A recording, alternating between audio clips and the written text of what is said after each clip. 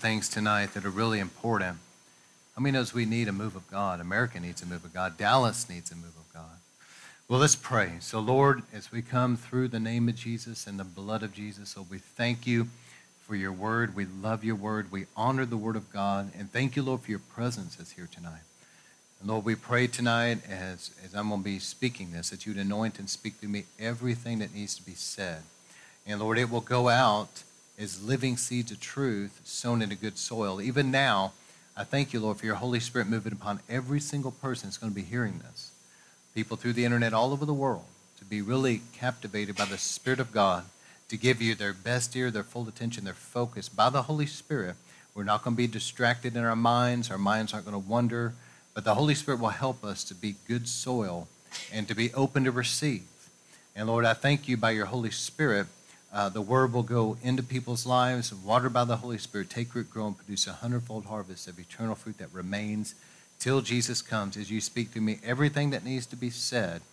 And Lord, we thank you also for the winds of the Spirit carrying this out to the nations. Lord, it'll go all over the world and land where it needs to land and accomplish what it needs to do. We stand on the promise of the Lord that your word will not return void, but it will go forth and accomplish that which you sent it forth to do. So, Lord, we thank you for that. We submit this unto you. And the Bible says that the birds of the air try to steal the seed. That's the enemy. So, Lord, we agree together that anything that would try to hinder this word in any way from getting where it's supposed to be and accomplish what it's supposed to do, in the name of Jesus, we bind you right now. You will back off. And, Lord, I thank you for your angels just clearing away any hindrance, that this will go forward and accomplish what you want it to. We believe it. We expect it. And I thank you, Lord, for everything accomplished in and through this time, that your will to be done. Everything will be said. In Jesus' name, amen. All right, so as we get into this tonight, I'm starting a series called Paying the Price for Revival. Revival is a dear to my heart. It's a major aspect of our ministry. It's a theme that I'm very comfortable with. And it's something that I feel like that we need to be talking about.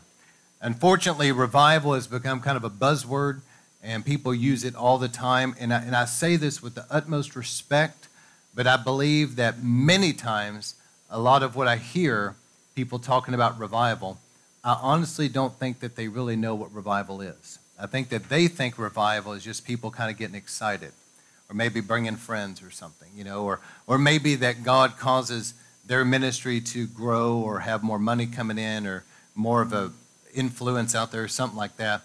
Revival is this. It's whenever we are done doing everything that we could humanly do and God comes down and takes over.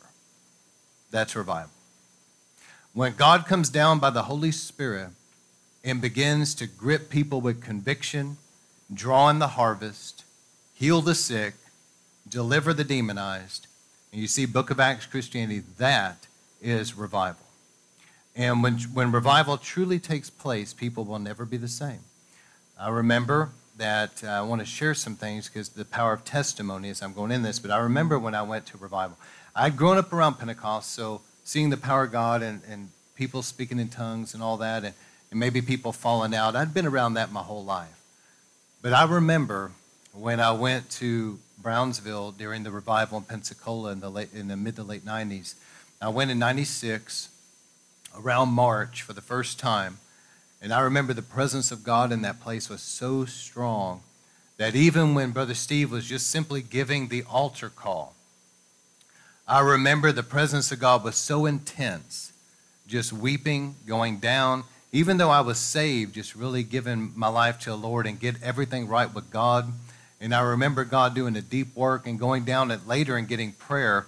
And a random altar worker prayed for me.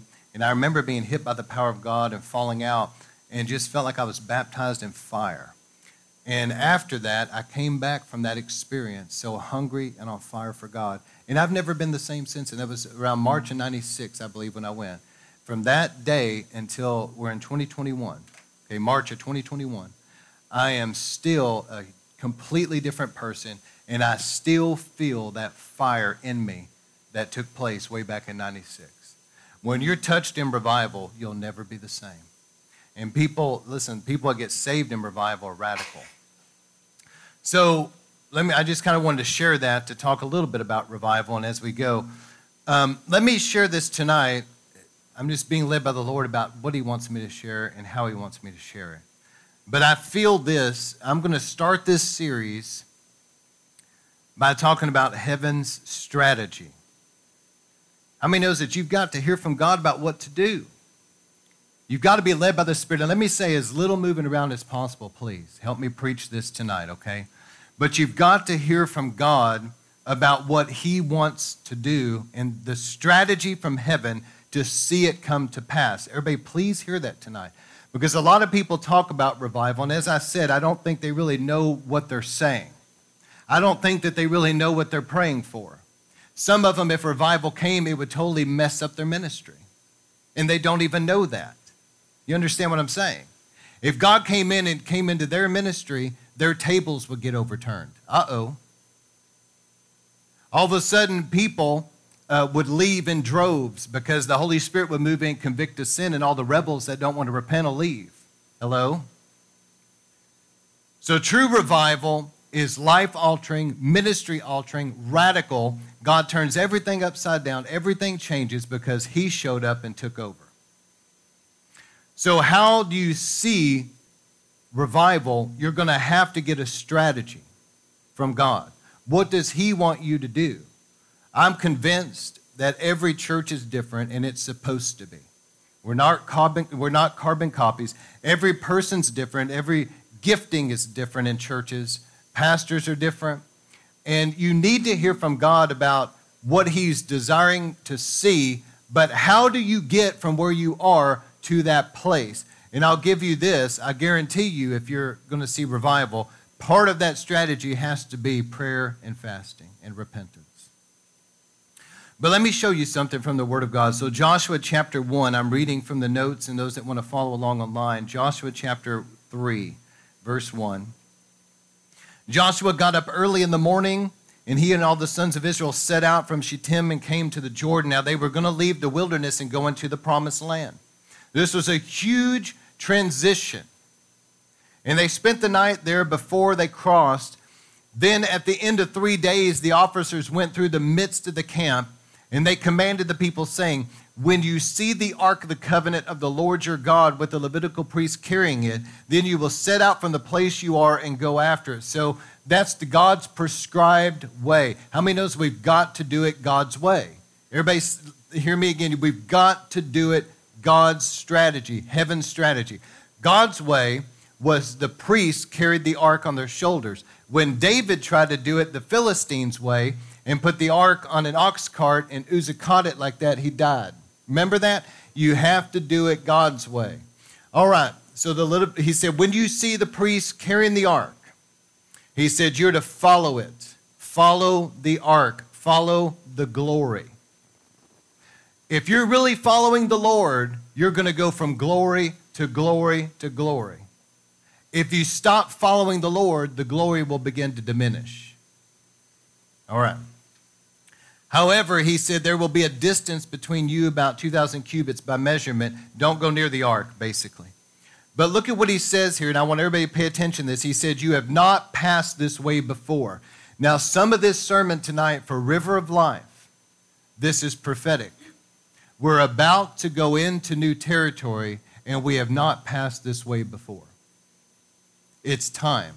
It's time for significant change in River of Life. Everybody say it's time. So then Joshua said to the people, consecrate yourselves. Did everybody see that? That's part of heaven's strategy, is that we consecrate ourselves. He said, for tomorrow the Lord will do miracles among you. And Joshua spoke to the priests, saying, take up the ark of the covenant, cross over ahead the people. So they took it up, and they went ahead the people. And the rest of the story is when the priests had the ark on their shoulders, they went to the Jordan, and it was overflowing. But as soon as they put their feet in the Jordan, it parted just like the Red Sea. And the people of God followed them through into the promised land. But what I wanted to show you here is God was doing a new thing. It was time, he said, you have not passed this way before. It was time for them to go into the promised land.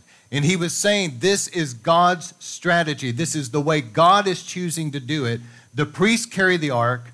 You're to follow. It's going to happen tomorrow. you consecrate yourselves, because it's time now to cross over. All right, then in 2 Samuel 5:24, David had to get the heart of God. He had to get heaven's strategy. The Philistines heard that they had anointed David king over Israel. So all the Philistines went up to seek out David. When David heard about it, he went down to the stronghold. Now the Philistines came and overran the valley of the Rephaim. Now, just spiritually speaking, this was the giants. This would have been like a spiritual stronghold. Don't let that escape you there. The valley of the Rephaim was an ancient spiritual stronghold, okay? So David inquired of the Lord, saying, shall I go up against the Philistines? Will you hand them over to me? And the Lord said, go up, for I will certainly hand the Philistines over to you. So David went to Baal Perazim and defeated them there. And he said, the Lord has broken through my enemies before me like the breakthrough of waters.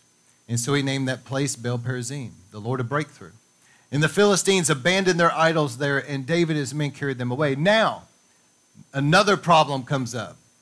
The Philistines again are going to battle against David. Now listen, David had to get heaven's strategy. And so the Philistines came again and overran the valley of Rephaim. So David inquired of the Lord and said, and the Lord said this, do not go up directly against them. In other words, the battle you fought before, this is a different battle, and I'm giving you a different strategy. Do not go straight against them. He said, rather circle around behind them and come by the poplar trees. And then he said, it will be when you hear the sound of marching in the top of the trees, then you will act promptly, for the Lord has gone out before you to strike the army. So in other words, the Lord told David, this time, don't just go straight up against them. Circle around, wait until you hear my angels go before you. You'll hear the marching. When they go in front, he said, go then, because I've given them over to you. And so David did this, and the Lord, just as he commanded, and he struck and killed the Philistines. So David had to get God's strategy. How many know sometimes you're at a place where there's a huge change? And that's where River of Life is. It's time for radical change. We've been in about a 7-year span of a certain season where God's been doing very specific things. It's been extremely powerful, great preparation, but that season is now coming to a close. Just like Israel was in the wilderness for 40 years, but there came a time where that was over. And Joshua said, consecrate yourselves. That's important. He said, because the Lord is going to now take us into the promised land. But Joshua had to hear God's strategy. Just like David. David had to hear, Lord, I know you want this enemy defeated. How do you want me to approach this? And the Lord said, circle around and wait, because I'm sending my angels. So this is what I felt for us, for River of Life, as I go through about 5 points real quick, what God is saying to River of Life. Revival is coming. Revival's at hand. In some ways, revival's been here in our midst. But God's about to open things up. Just like the promised land, that was a prophecy. Moses gave the children of Israel a prophecy when he said, the Lord is going to take you out of Egypt, but he's not just going to leave you as you leave Egypt, that you're outside of the boundaries of Egypt. He's not just going to leave you there. He said, no, the Lord is going to take you into the promised land, a land flowing with milk and honey. God's going to give it to you. You will possess that land. Now, we know I'm giving you the long and short of it here. We know they were in the wilderness for 40 years. Now's the time for that prophecy from Moses to be fulfilled. It was actually going to be carried out with Joshua as their leader at this time, but now is time. And so when the fullness of time came, Joshua got God's strategy, just like David got heaven's strategy. Now, let me show you something else. Number 1 here in the notes is divine revelation strategy about the walls of Jericho. Let me give you another example. You've got to be led by the Spirit and not your natural mind. So everybody look this way and hear what I'm saying. You've got to be led by the Spirit. You cannot be led by your natural mind. How many people? I can't tell you how many. I could give examples. For the sake of time, I probably won't. But how many times have people tried to strategize how are we going to do church? And they've got it all figured out. I mean, there's seminars and everything about it. They can tell you how to do church. But there's a difference between doing church and seeing God come down and change lives. They're two completely different things. If you want God to come down and change lives by his power, heal the sick, deliver the captives, a powerful move of God, you're going to have to get heaven's strategy for that. If you just want to do church, you can have seminars and you can just do church. It'll be a social club, it'll be entertaining and all that, but it won't be powerful. You've got to choose which one you're going to do. Now, Joshua was a man led by the Spirit. So just think about this for a moment. The first great battle Joshua had to face as they entered the promised land is Jericho. You've got this city, that you come upon this city, has a huge, massive wall around the entire city, and there's no way to penetrate the wall. And so Joshua looks at it and he says, Lord, what do you want me to do? What's heaven's strategy to take this? Because the prophetic word of the Lord was that you were going to give us this land. There's no way in the natural. And you can just see as Joshua heard from God, and Joshua tells the people, here's what God said. For 7 days, on day 1, we're going to march around the entire city once. Then on day 2, we're going to march around the city. Can't you just imagine the people are thinking, what are you talking about? This is a military strategy we're supposed to be coming up with. Day 3, we're going to march around the city. Day 4, day 5, on the 7th day, he said, we're going to march around it 7 times. By that time, you know that the inhabitants of Jericho were on top of the wall making fun of them. And you know their natural mind was thinking, this is foolish. We're wasting our time. We need some kind of a military strategy. But the Lord said, do it my way. This is heaven's strategy. Do what I said. So on the 7th day, they marched around it 7 times. And at the end of it, listen to what they did. They blasted the shofar. They lifted up a shout. And what happened? The walls came down. Supernaturally came down. And then they possessed the land. If they had not done it God's way, they would not have got that victory. There had to be a strategy. And so God will speak to you about a strategy. And let me remind you as well that Daniel fasted and prayed for 21 days because he needed to get revelation. When Daniel fasted and prayed for 21 days, he knew the prophetic word of the Lord through Jeremiah was that their time in Babylonian captivity was over. They needed to get out of Babylonian captivity. So Daniel began to pray and began to do a partial fast, and he was seeking God. And because of his prayer and fasting, God sent the angel of the Lord to Daniel to bring him revelation. Everybody say revelation. Daniel had to get revelation.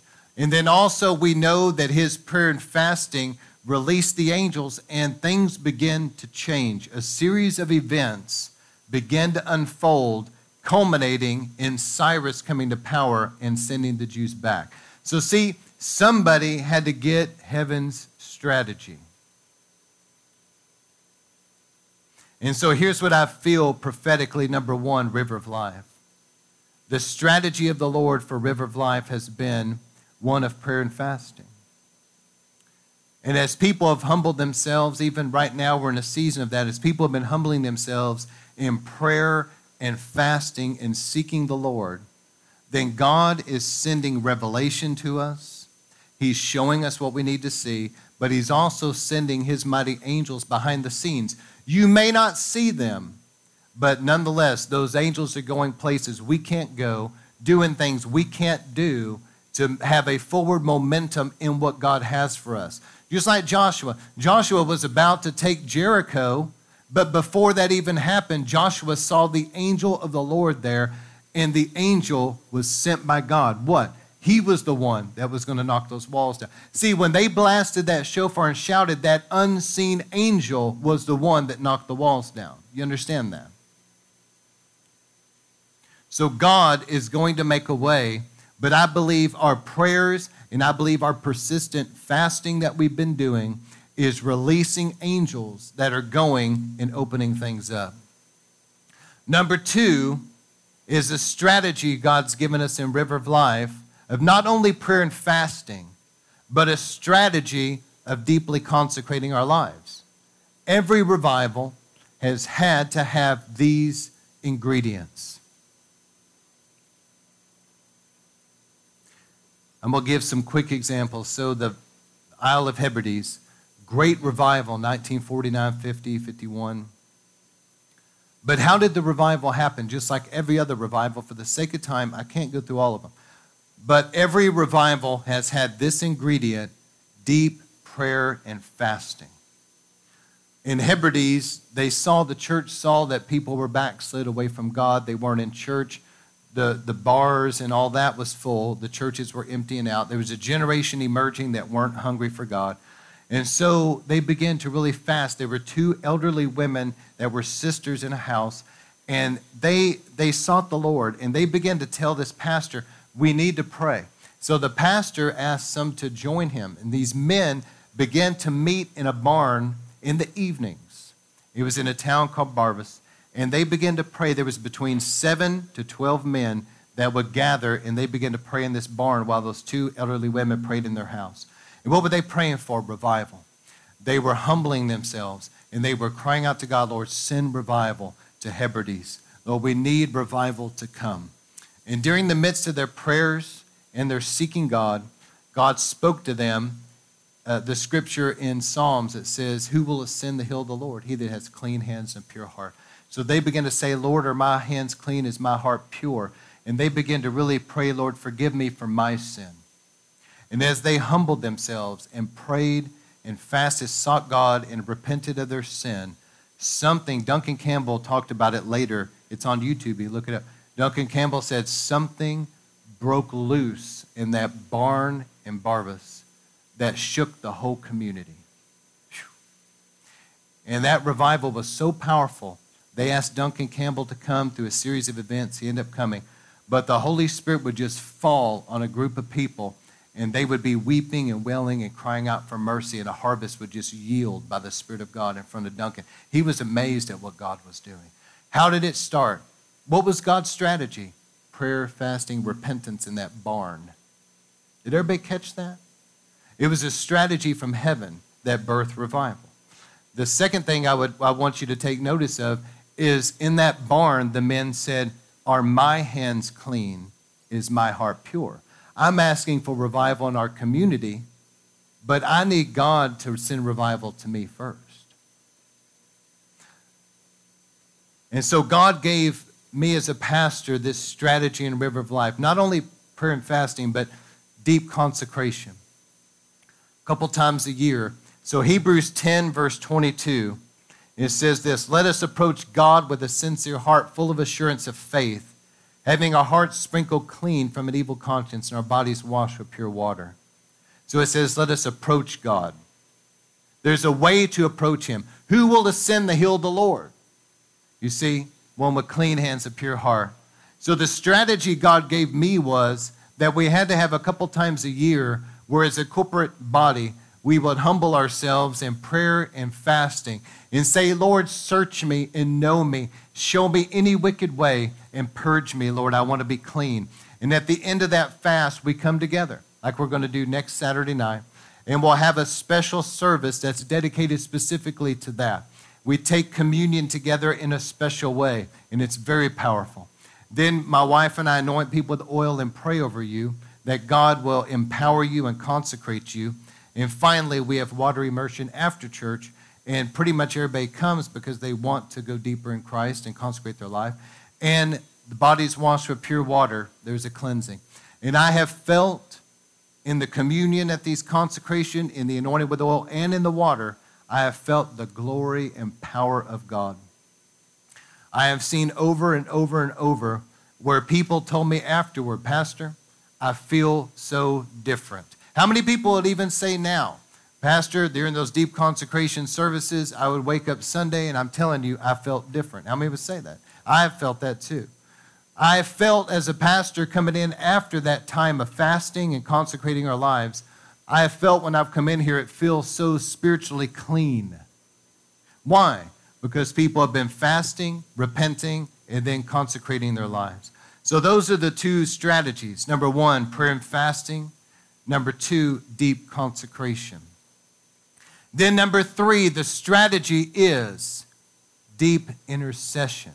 Y'all please look this way. Give me your best ear. This is prophetic for River of Life. Prayer and fasting, deep consecration. Number three, deep intercession. A lot of people probably skipped over this in the story about Lazarus. Jesus waited for Lazarus. He didn't go when Lazarus was sick, so he waited until Lazarus died. Then Jesus showed up. Why? Because the Lord delayed, because there was going to be a greater miracle. How many knows it's a far greater miracle that glorified Jesus to see the dead raised than it was just to see another sick person healed, okay? So the Lord waited for a reason. But when Jesus showed up, read the story for yourself in the book of John. And it says when Jesus showed up there and the people were weeping and all that, it says that Jesus groaned. And some of these intercessors hear that there is a deep groaning and travailing in the spirit that is so powerful. In Romans chapter 8, it talks about we don't always know how to pray, but the Holy Spirit will pray through us with groanings, see? And then also the Apostle Paul talked about how I am again in the pains of childbirth until Christ be formed in you, okay? So I'm again in the pains of childbirth till Christ be formed in you. There's a strategy of a deep groaning, travailing, a deep intercession that has got to be there. See, we can pray from our own human intellect, but how many knows it's a completely different thing when the Holy Spirit is groaning through you with utterances that's too deep for words, the Bible talks about. It's a deep groan, a deep intercession. And that's what you're hearing with these intercessors. It's something that God has been doing. And it reminded me of this story in the Bible. There was a woman named Hannah. And during this time, back in the Old Testament, her husband had another wife, and they would go to the tabernacle once a year. And when they would go, they would bring their offerings, and they would pray, and they would do all the things they were supposed to do. But the other wife was getting pregnant and having children, so she was kind of ridiculing Hannah because she wasn't. She was barren, or at least it seemed that way. And Hannah was deeply grieved because she wanted a child so bad. And when they got to the tabernacle, she was so deeply burdened that she was praying quietly, and her lips were moving, but really she wasn't making any outward noise, but she was deep within, she was groaning, and she was praying to God, crying out for a child. And the high priest at that time saw her and thought maybe she was drunk. And so he was correcting her, basically saying, why are you coming to God's house drunk? Well, you know, and she said, it's not like that. She said, I'm just groaning and travailing. I'm crying out for a child. And the high priest said this is also important. He blessed her. Now, I don't have time to get into this, but there's something about a male authority figure putting a blessing on you that's very powerful biblically. And so he blessed her that she would have the answer to her prayer. But that deep groan, when she got back home, she got pregnant, and she made a deal with God. She said, if you'll give me a child, I'll give him back to you. Well, see, a lot of times it seems that things are a certain way. It seemed in the natural that Hannah was barren, and she was being ridiculed by others about it. But in actual fact, she really wasn't barren. It was God's timing and his strategy, because she wasn't just going to have any child. She was going to give birth to the prophet Samuel, who was one of Israel's greatest prophets, and he led the entire nation of Israel. Not only was he Israel's most beloved prophet, and he was a true man of God, and he led the nation, but he also was instrumental. And he is the guy that picked David out of all of his brothers, pulled him in there. And think about what I'm saying here. He anointed David king of Israel. And Jesus Christ will come in the near future and sit on the throne of David in Jerusalem. Think about all these things I'm saying. Hannah was going to give birth to something that was not an ordinary child. And for River of Life, if you want revival, and I believe that we do, you're not praying for just another church. You're not praying about just an average thing. You're believing God to come down and do something extraordinary. And I love the words of Duncan Campbell in Hebridean Revival. As he talked about it, he said that something broke loose in that barn in Barva through deep prayer and intercession. He said that shook the whole community. He said God seemed to be everywhere. He said that you could feel the presence of God as people were gripped with the fear of God and repenting. And he talked about the sovereign move of God. And he said, oh, that we might see it. See, the Hebridean Revival was not just like, oh, well, we're just going to plant another church and we're going to do church and it's going to be an entertaining thing or a social thing. And Duncan Campbell even talked about that. He said, it is something that our greatest evangelistic endeavors could never do. He said, God himself was moving in the midst of men. Whew. Think about that. So Hannah was not just giving birth to something ordinary, but something extraordinary. And that she was ridiculed, but yet there was a deep groan in her. So, the first three, prayer and fasting. The next one, deeply consecrating our lives unto God. And then number 4, deep intercession. The groaning, the travailing, the deep intercession. See, there is a place where the deep in us, our inner belly, our spirit, the deep in us is calling out to the deep of God. There's a deep groan that's too deep for words. The Holy Spirit is using you as a deep travail, a deep intercession. And I remember hearing that at Brownsville, and I remember one time these little children, the Holy Spirit fell on little kids at Brownsville. And they began to be on the floor rocking like this, holding their bellies, and they were weeping and wailing and groaning and travailing. It was so powerful how the Holy Spirit was moving on these little kids that the children's pastor, his name was Van, he brought them out into the main sanctuary. And Steve Hill was such a man of God, such a man of the Spirit. He just wanted what God was going to do. I mean, thousands of people were there. He didn't really care about any of that. The Holy Spirit was moving through those little kids. So he basically kind of stopped the flow of everything else going on and moved the service into intercession, joining with the little children.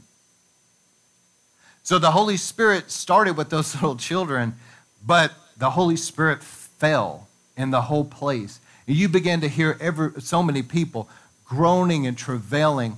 And I love what Steve said. He said, this right now is the deepest form of prayer. He said, these little kids are birthing souls tonight. See, that deep groaning and travailing that you guys are doing, you really don't know what you're praying. But the Holy Spirit is praying through you, and the Holy Spirit is using that deep groan and travail to cause your lost loved ones and the greater harvest to yield in the future. You're birthing souls. Number 4 strategy that God gave me is the Watchman program. And Brother Sergio Scataglini was kind of instrumental in some of this. I had already had this on my heart for many, many years, but he really spoke to me because I don't want to get into some areas I could, but we've tried corporate things in the region. And as we were joining with others once a month or whatever, there was just the warfare coming against certain people. And I didn't mention any of that. I was with Brother Sergio and I was talking to him, and he asked me what we were doing, and I was telling him about prayer. And he said, well, brother, he said, the once a month thing, he said, he's real sweet. He said, I think you're wasting your time, brother. He said, I think you're just going to tick off the enemy and invite warfare. He said, you need to have something that every day you're like pounding the enemy back.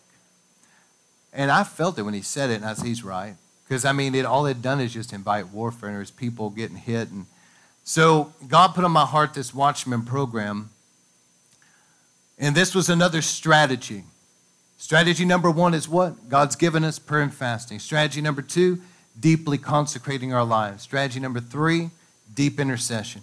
Here's number 4, the Watchman program. So I asked people just voluntarily if they'd be willing to take a day of the week and fast just that one day. Because, we've all got to do this together. It's got to be a corporate thing that any one person can't carry the load.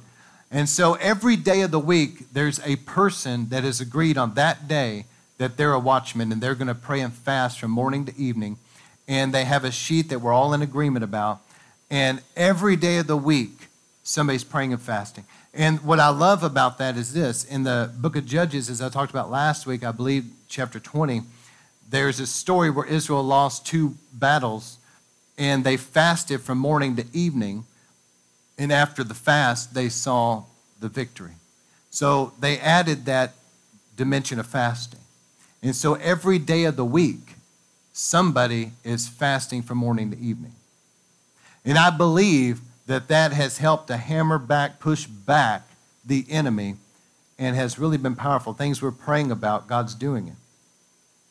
Number 5, the strategy that God gave me was that every week we would come together. We have our Tuesday night prayer, and what many call the harp and bowl or the incense or whatever. But Tuesday nights we have praise, worship, prayer, intercession. I really don't teach. Every once in a while I might share a little nugget, but the focus is praise and worship, prayer and intercession before the Lord. And that corporate prayer meeting, and I commend River of Life because most places you go, very few show up to prayer meetings. And that's why America's in the situation we're in. I say it in love, but churches, anyway, but in River of Life, I just commend you guys because we have such a high percentage of people that actually come to the prayer meetings and pray. And such a high percentage, I want to commend River of Life, such a high percentage of people that joined in this fast. I don't think there's anybody that's a regular attendee at River of Life that isn't fasting right now something. You see, and God sees that. And River of Life, by and large, is also almost 100%, if not 100%, are tithers and givers. You know what the Lord said about that? He said, if you'll tithe, he said, I will open the heavens above you and pour out a blessing there's not room enough to contain. Derek Prince said that open heaven isn't just financial blessings, it's revival. So those are the 5 strategies God's given me. Prayer and fasting, deep consecration, deep intercession, the Watchmen program, and Tuesday night corporate prayer. And of course, we've had, we're continually getting out witnessing and the things that we're supposed to be doing. We do the right things, but we need a move of God. It's time, River of Life. It's time for forward momentum. It's time to leave one season, go into the next. And we're at that crossing point. So these are the last couple things. The God of breakthrough. There comes a point in time, and I believe it's in Micah, where it talked about the Lord going before them as the breaker, the one who breaks it open in front of you. There comes a point in time where you're supposed to leave where you're at and go into the next thing, just like Joshua crossing over to the promised land. But when Joshua took the children of Israel over, look at what he did. Number 1, the children of Israel that grew up in the wilderness time were not circumcised because their parents apparently didn't obey God and circumcise them on the 8th day. So Joshua had to have the entire nation circumcised. He shouldn't have had to do that, in my opinion. People have excuses why they didn't, but it was still rebellion because God said to do it and they didn't. There's no way around that. So Joshua had the entire nation circumcised. What was going on there? They were getting everything right with God. Before you go into war, you better make sure that you're right with God. You want to take the promised land, you better be obedient to the Lord and do what he said do. So the areas of our lives that have not really been obedient to the Lord, it's time to say, Lord, forgive me. And this isn't about anybody here because I don't know everybody's story. I'm just saying this because this goes out through the internet to the masses. But there's all kinds of excuses why people don't go to church. But the Bible says don't forsake assembling yourselves together. Bottom line is all your excuses are not going to fly to God. It doesn't matter. Your life is not obedient. And the same thing about other things. If you don't tithe and give and all that, it's disobedience. And so there's people whose lives are not lining up with the word. Joshua had to get the nation in a place of being obedient to the Lord. Number 2, They kept Passover. And so they all, as an entire nation, they kept Passover. They reverenced the blood of the Lamb. There's something about that. In River of Life, another strategy God gave me was that when we come together once a week, we take communion. And I've done a whole teaching and series on the power of communion. But there's something about the bread of presence and bringing our lives under the blood, reverencing the body and blood of the Lord. There's something about what represents his body and blood going into our body and blood. There's something about that that deeply consecrates us and gives us access into the glory. And so as they kept Passover, the Bible says on the other end of that, they lined up their lives with the word. They kept Passover. Then what? The Bible says the next thing that happened was the angel showed up. And this mighty angel shows up to Joshua. This was the angel that was going to knock down those walls. But before the walls had to come down, they had to get their life right. And they had to get under the blood. And then the walls were going to come down, see? So Joshua got that divine revelation about marching around, blasting the shofar, and then the victory came. And let me say this too. Joshua and those that went into this situation in Jericho where they were marching around the city for 7 days. Look, here's the situation. You're supposed to be defeating this city in a military campaign. Instead, you're marching around the city. You know on day 3, day 4, and it probably took them all day to gather and march. You know that by day 3 or 4 or whatever, that they were starting to get discouraged because they weren't seeing anything actually happen. The important thing is when you've heard from God, you may not see things happen for a little while. You've got to stay with it. And don't try to fix it yourself. Once you've heard from God about something, you remember how God told Abraham, here's heaven's strategy for Abraham. He said, you circumcise yourself, your household. He said, I'm making this blood covenant with you. I will make you the father of nations. So he spoke to Abraham the strategy, but at some point in time, Sarah was telling Abraham, look, why don't you take the handmaid? So they were trying to do it themselves.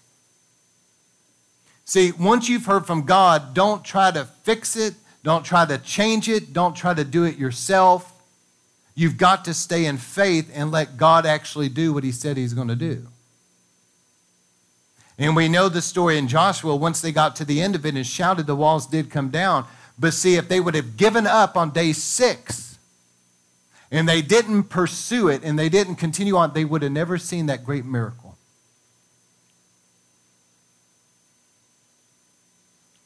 So I close with this. Remember, if you are really serious, and I believe that the regular people in River of Life, I believe you've been with us for a little while. If you're really, truly serious about revival, and when I say revival, it's not about the things people make it about. It's not about fancy buildings, a lot of money, and the smoke and the lights and all the things, the entertainment and all this stuff. It's not like that. Real revival, where God comes down, okay? Revival, if you're serious about revival, begin to press into God in deep prayer and fasting and consecrate your life. But here's what's going to happen. Not everybody's interested in that. You ever notice that you can have a church service and certain people really get touched and other people are bored? Not everybody's really interested in God. And so as you go after revival, you go after a move of God, what's going to happen? The numbers are going to start shrinking down. We used to have quite a few more people around. But the numbers will shrink down because not everybody is there for pure motives and the right reasons. God's going to thin the ranks, just like he did with Gideon. Do you remember the story of Gideon? Gideon was going up against an army. It's like 100,000 men. And Gideon has a group of people. They're still outnumbered, but they still at least have, thousands and thousands of Israelites that are going to go to war. And God told Gideon, there's way too many. And God began to shrink down the numbers to 300 people, going against 100,000 or more. It was ridiculous. In other words, God shrunk the numbers down to where it was not even remotely possible that they could have won that battle. It had to be God doing it. That was heaven's strategy. Gideon had to get God's strategy. And so here was God's strategy. You realize how stupid this would have seemed? Gideon said, the Lord says, with these hundreds of thousands of people out here, tents as far as the eye can see, we're going to surround them up on the hill, and we're going to break our little clay pot. And we're going to blast the shofar and lift up a shout. That's our strategy. 300 people. You realize how foolish that looked. But yet, God came down, threw them into confusion, and they began to kill each other. God gave them the victory. Heaven's strategy.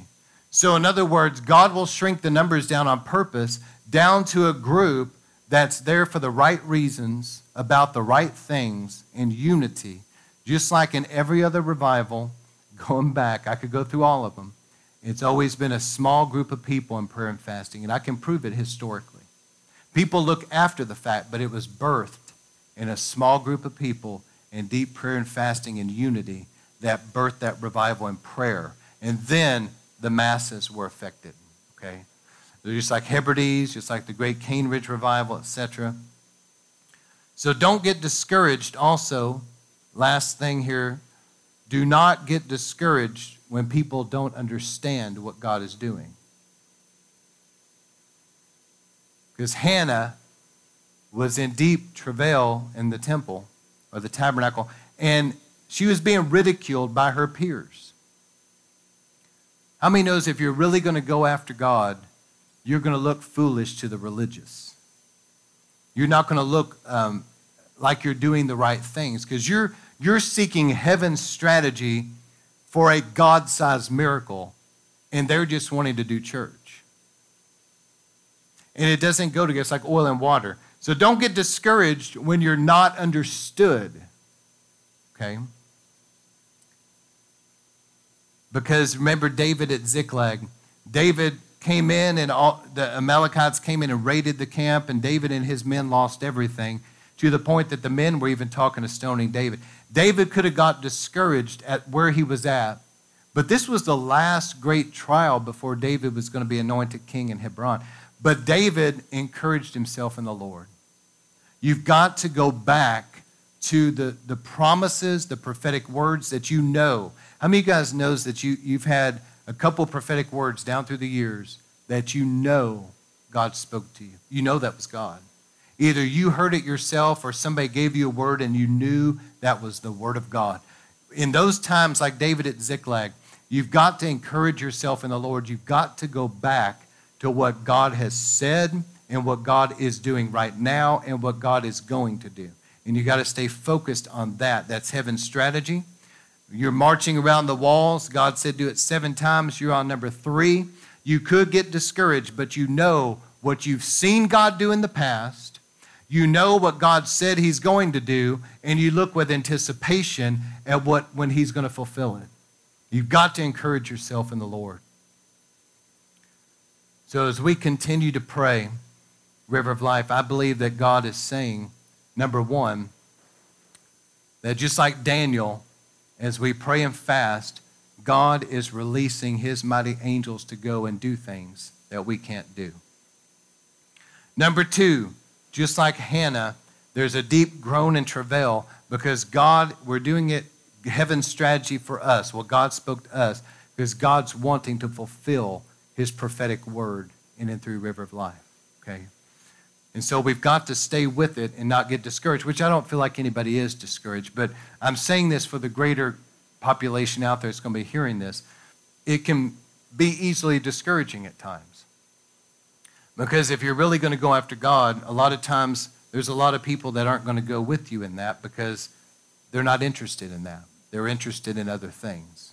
They get mesmerized by the flashiness of other things. When you bring it back down to really seeking God and sacrificing and putting your flesh under, I mean, notice when you start talking about prayer and fasting, all of a sudden, a lot of people find every excuse in the book, right? All of a sudden, excuses start flying. When you start talking about praying and seeking God and going after God, all of a sudden, the ranks start thinning. All right, so Lord, I thank you for what you're doing. I thank you for your presence here tonight. I thank you for the power of God. And Lord, I thank you for this service and the word of the Lord. As we're going into paying the price for revival, Lord, I thank you for speaking to us through this series and that everything's going to be accomplished into it that your will to be done. And Lord, I thank you. Just seal this time as we've been in the Word of God. Help us to remember it and learn from it, because we know that when you're in Egypt and God's promised you a promised land, there's going to be a wilderness before you get to the promised land. The wilderness is the opposite of milk and honey. And so you've got to stay the course to the other side. And Lord, we thank you. We bless you. In Jesus' name we pray. Amen.